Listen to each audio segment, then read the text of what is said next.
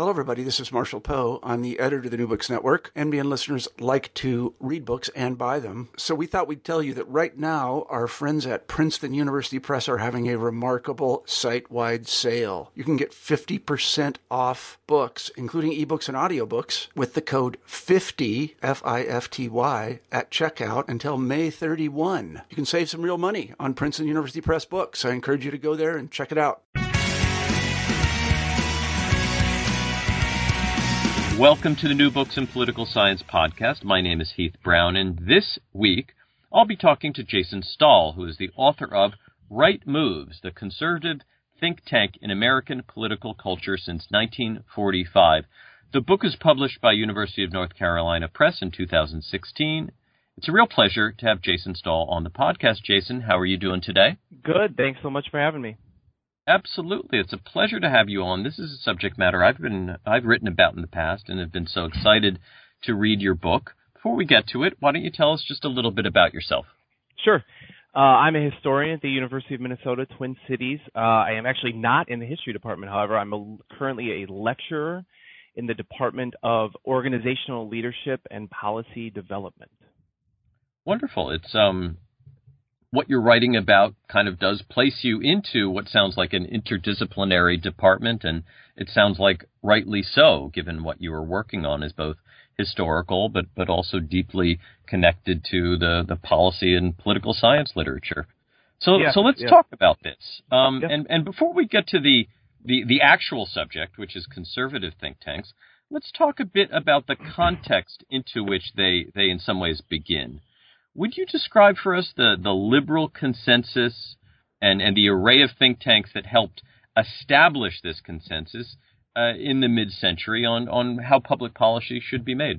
Sure. The organizations I write about, I tend to kind of position them against this sort of dominant way that post-war historians would think about the period, post-World War II, that is. That this is a period of sort of liberal consensus where you have institutions in academia and outside of academia who are conditioned to think about policy in a certain way, conditioned to sort of think about the idea that policy can be a sort of scientific endeavor, that institutions can come together, identify social problems, and sort of scientifically or objectively think through ways in which to solve those problems.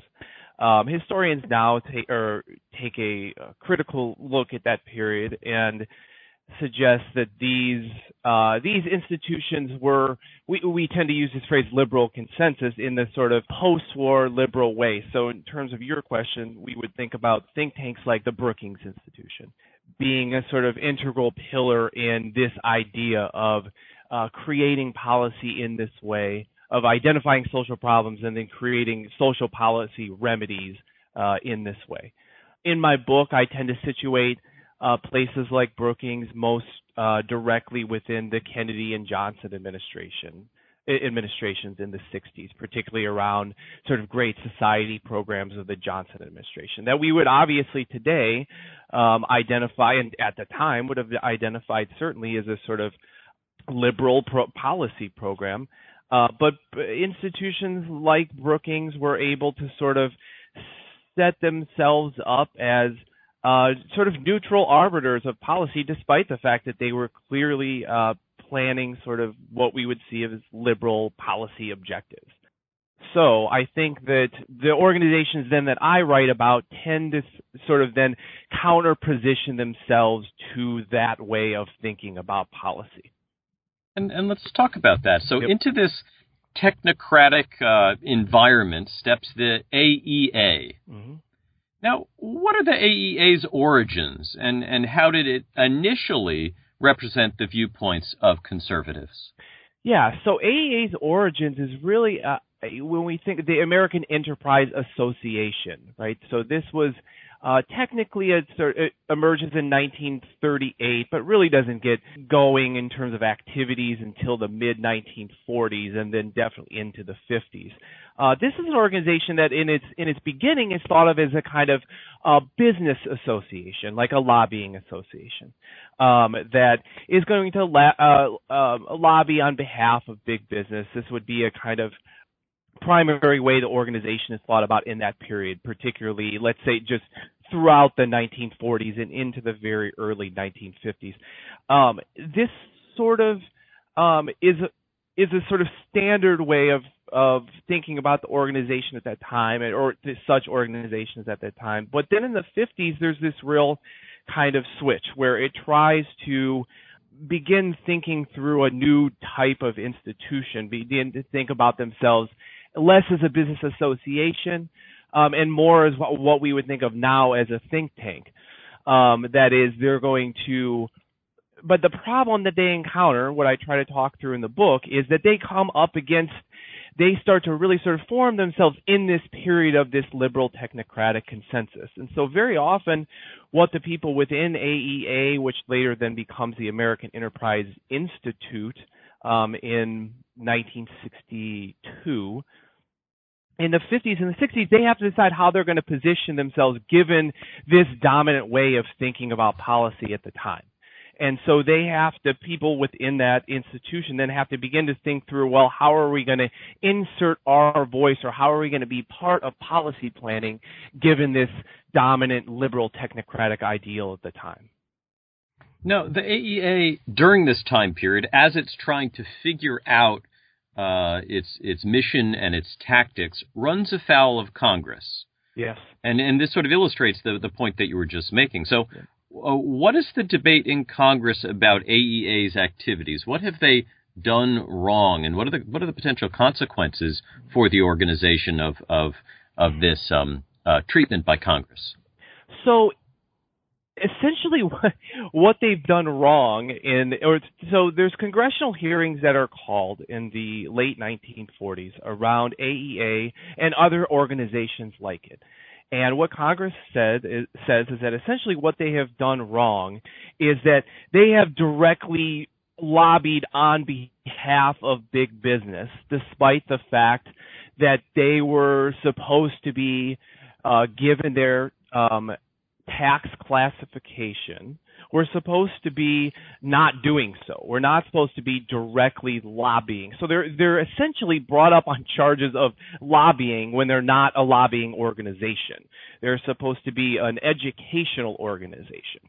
And this is, at the time, then they're brought up on charges of being biased on behalf of big business when they were supposed to be offering sort of objective, nonpartisan educational expertise.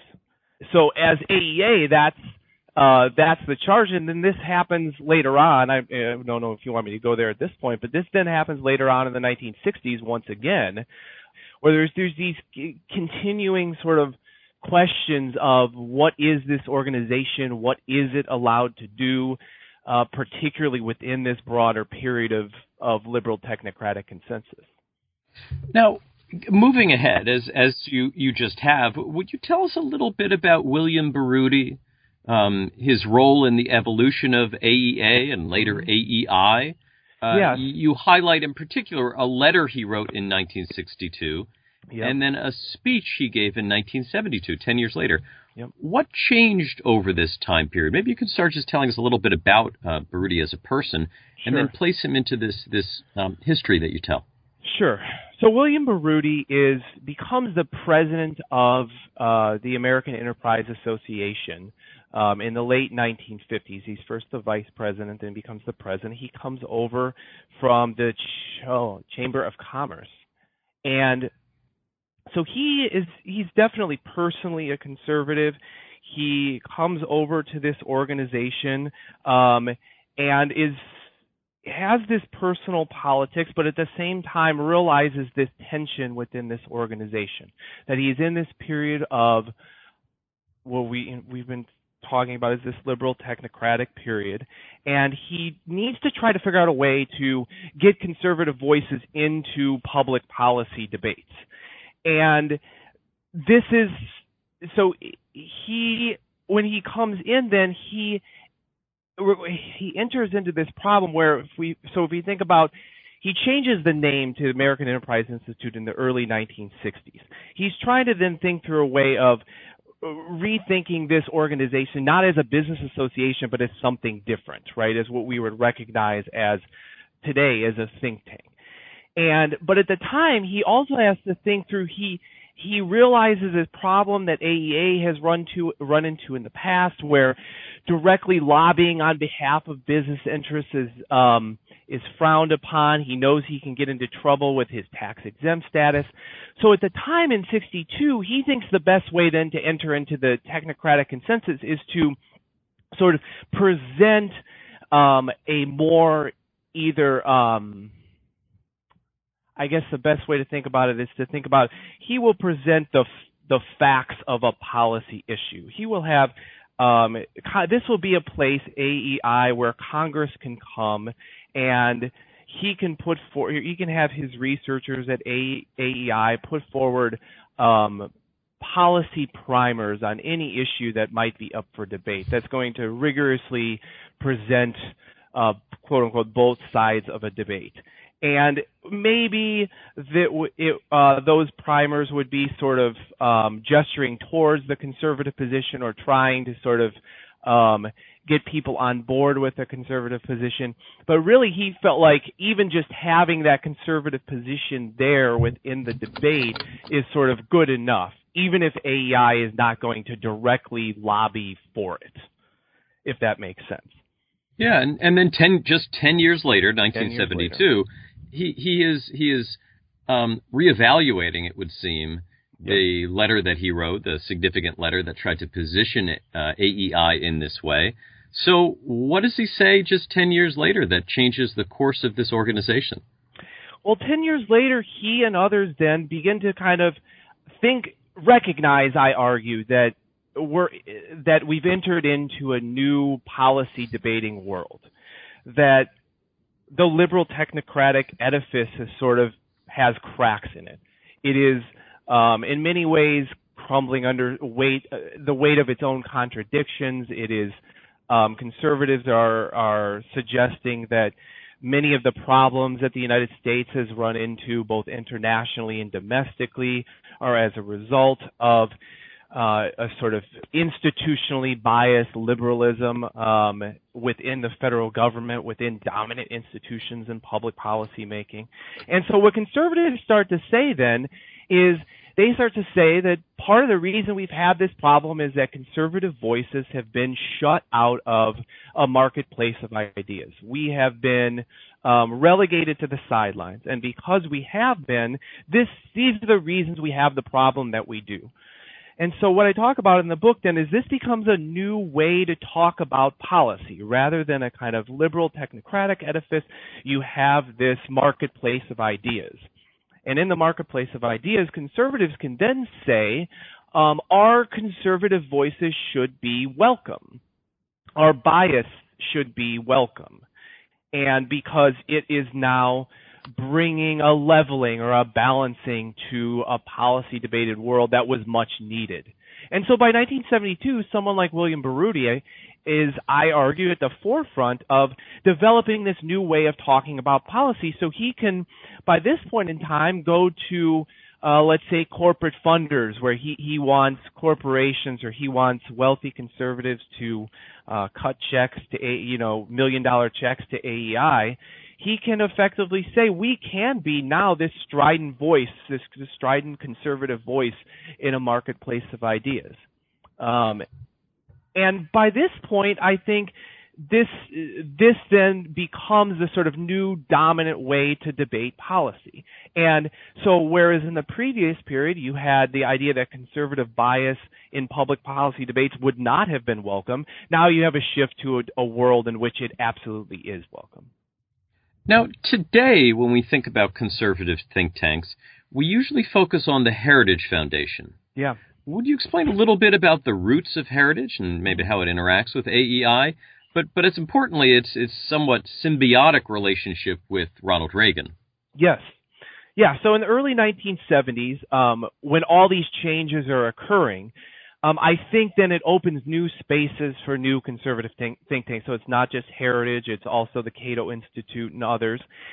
And in the 1970s, they really come on the scene and say, Yes, conservative voices are needed in this policy debating world, but AEI is not enough. Or in the case of Heritage and the founders of Heritage, AEI is not conservative enough. It is not stridently conservative enough. It is not advocating for the sort of totality of American conservatism. It is not speaking for this newly emergent conservative grassroots political organization in the 1970s, right? And so the founders of Heritage then really come in the 1970s and suggest that despite the fact that Baruti has made these changes in AEI, they really say we want to do something different than AEI. We want a even more stridently conservative project. We want that project to be connected to the conservative grassroots. And they do it, but in the 70s, they're still kind of struggling. They're still struggling through how they're going to get enough funding, how exactly they're going to be different than a place like AEI, who is going to fund the organization. And so much of the 70s is them kind of working through these questions. But by the time Ronald Reagan comes in, you have this very interesting setup in 1980. So when Reagan is elected in 1980, I think most people assume that AEI that is going to be this dominant conservative force within the Reagan administration. And what I really argue in the third chapter of the book is that it's not. It's that the Heritage Foundation is. That they really are sort of ready in a way that AEI isn't, in terms of inserting themselves into policy production. So they have this mammoth tome that they give Reagan at the beginning of his 1980 term in terms of different policies he should advocate for. They're ready with people to sort of shuffle into the administration itself. And most importantly, I think they're ready to sort of aggressively advocate for policy in a sort of sped up world, in a sort of sped up policy debating world that they are more ready to participate in. So AEI is still producing sort of more longer form policy, books, articles, whatever the case may be, right? And Heritage really comes in and says, no, what we need to do if we really want to sort of insert our voices in the media, if we want to be active in policy debates, we can't be afraid to be producing different policy advocacy very quickly, and also making sure that our voice is sort of always present whenever a policy is being debated, both within the government or within the media itself. So I think that that makes them fundamentally just sort of more ready to be sort of central within the Reagan administration during both terms, really. Now, you're a historian by training and have written really a history of this time period, but there are clear connections to what we are facing right now in our electoral politics and what goes on in Washington. What from this book helps you make sense of what's going on? Are there pieces of the longer history, the history from the 1940s that most relate to how Washington works or doesn't work now? What do you look to if you were to try to explain the relevance of this to our current position? Well, I think the way I've most tried to do that thus far is that I think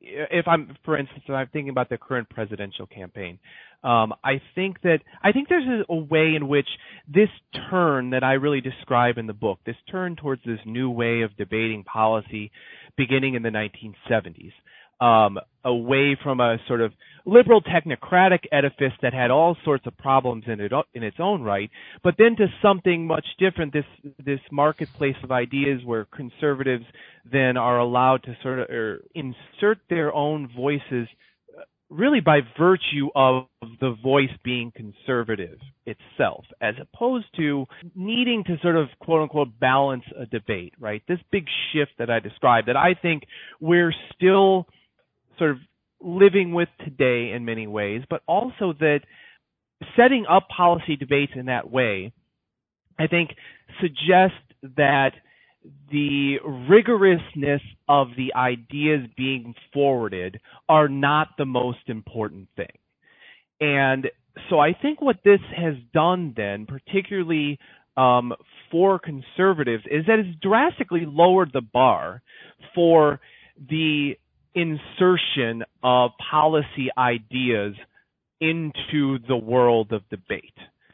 So I think that, quite honestly, and I've written about this since the book has come out, that someone like Donald Trump is a sort of natural endpoint of understanding this way of debating policy, right? So policies being forwarded, which I think people, we're going to build a wall, we're going to ban Muslims from entering the country, these sort of fly by the seat of their pants, sort of felt policy proposals that I don't think anyone could even suggest could be rigorously planned out. I think this is the natural endpoint of the shift in policy debate that I try to describe in the book.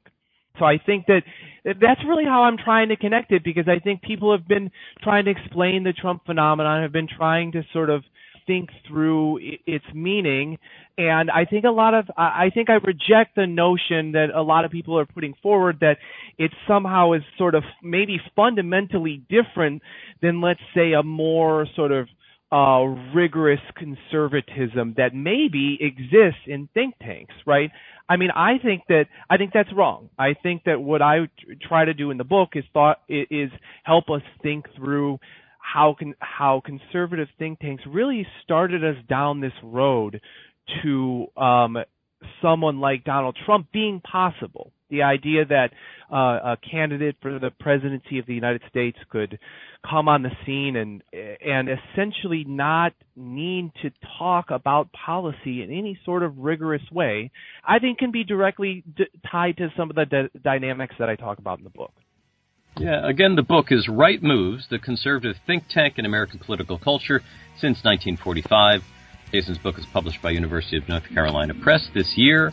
Jason Stahl, thank you so much for your time today. Thanks for having me.